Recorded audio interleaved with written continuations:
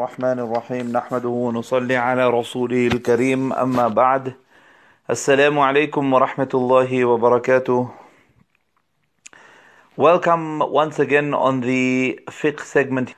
We will continue from where we left off last week. We had concluded with the conditions of Salaah, the various different conditions that must be met in order for Salaah to be complete. Together with this here, we also mentioned the namaz chart, the breakdown of each and every salah, how many rakats are there in each salah, how many sunnah, how many fardh, etc.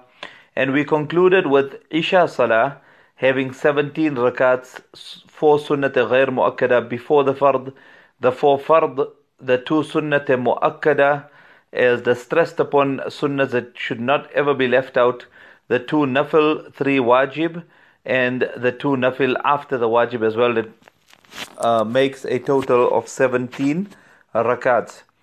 In the Jummah Salah, we find that there are 14 rakats in Jummah Salah. We have 4 sunnat muakkada before the Jummah Salah, just as in Dhuhr Salah, you have there 4 sunnat muakkada before the Fardh. Similarly, for the Jummah Salah, which is obviously read in place of Dhuhr Salah, there is 4 sunnat muakkada. But obviously, because of the khutbah, there is only 2 rakats of fard that we read with jama'ah, where the qiraat, the recitation is loud. As opposed to normally in Dhuhr Salah, it is 4 rakats and the recitation is soft. In the Jummah Salah, it is 2 rakats, but the recitation is loud. The 2 khutbahs, they are obviously in place of the other 2 rakats of fard. After the Jummah Salah, after the Fardh, the 2 rakats Fardh of Jummah Salah, which we will read behind the Imam, there are 6 Sunnat Mu'akkada that should be read as well.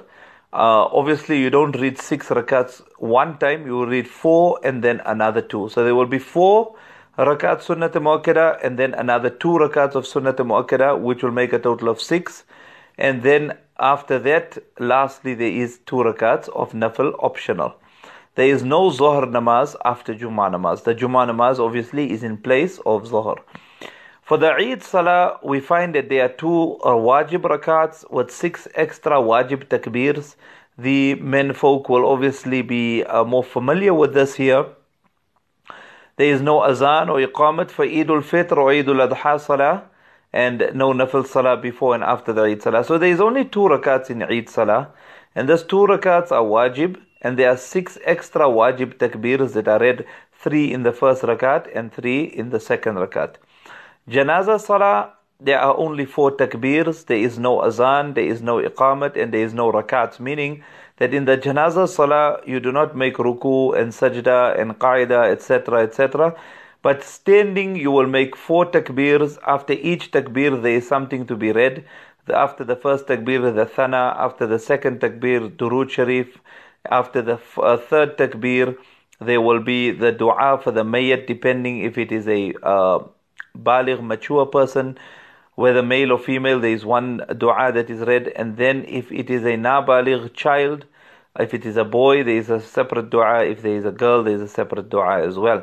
And then the 4th takbir is given, immediately after which the salam is made. So that is the janazah salah. Taraweeh Salah, there are 20 rakats, and this is Sunnat Mu'akkada for both men and women during the month of Ramadan only. We are familiar with the men coming to the masjid, but the women as well should be reading the 20 rakats of Taraweeh Salah. The 20 rakats of Taraweeh Salah are performed after the Fardh and Sunnat of Isha Namaz, before the Witr. As we know, if we are reading in the masjid, that after the Fardh, there is a little time given for the 2 Sunnat. And thereafter, the 20 rakats of Fardh, or of Taraweeh rather, is read. And after the 20 rakats of Taraweeh, the Witr is read in Jamaat as well, immediately thereafter. As opposed to, normally we read our Witr individually, and the best time for Witr is in the last portion of the night, out of the month of Ramadan. But in the month of Ramadan, Witr is read in Jamaat, and it is better to read it in Jamaat after the Taraweeh Salah. as opposed to the rest of the year when the witr is obviously should be read at the time of tahajjud. But obviously we all don't have the capacity. We should all try and endeavor to read tahajjud daily. That is before Subh Sadiq, and then read our witr. But if there is fear that a person will not wake up, then it is better to read that witr immediately after your sunnahs of Isha, in order to make sure that the wajib is done. A person can obviously still wake up and read the tahajjud later on, but we should ensure that the witr must be read before we sleep if there is fear that we won't wake up in time, because witr is wajib. And if a person misses witr, as was mentioned before as well, that there is a qada for witr. If a person misses witr, then he has to make the qada of that witr as well, just like a fardh namaz. What are the times of the salah? If we look at the times for salah, we will find that Fajr starts at Subh Sadiq, which is called early dawn, and ends a little before sunrise. Dhuhr will start after Zawal. That means past noon, after the sun has reached its zenith.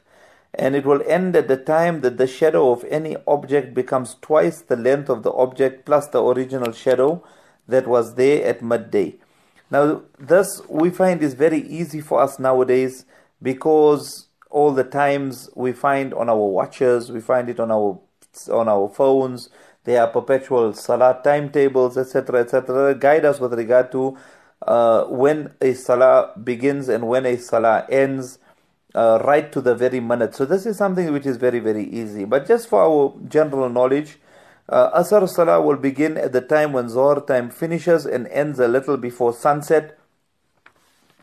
Maghrib Salah is immediately after sunset up to the time of the redness fades on the horizon, which means that now this is when Isha Salah will begin. The time for Isha Salah rather will begin and will continue right till before Subh Sadiq, right till before Fajr begins. However, the Fardh of Isha should be read in Jamaat immediately when the time sets in, as soon as Azan is given, etc.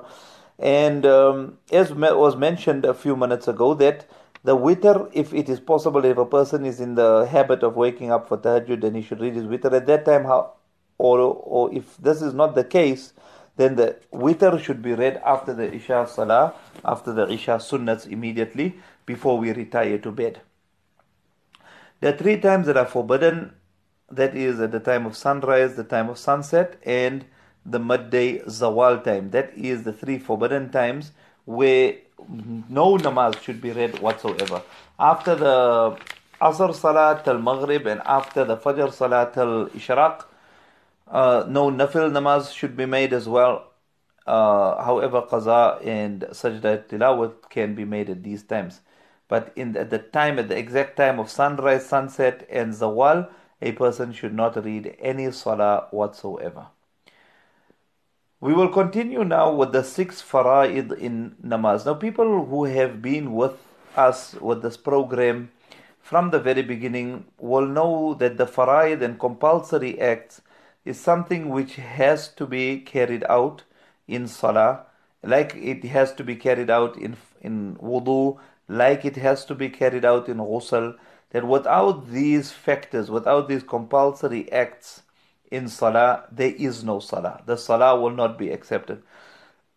As opposed to wajibat. Wajibat are necessary acts in salah that if they are forgotten by mistake, then it is possible that a person can make sajda sahwa, which we will discuss a little bit later on.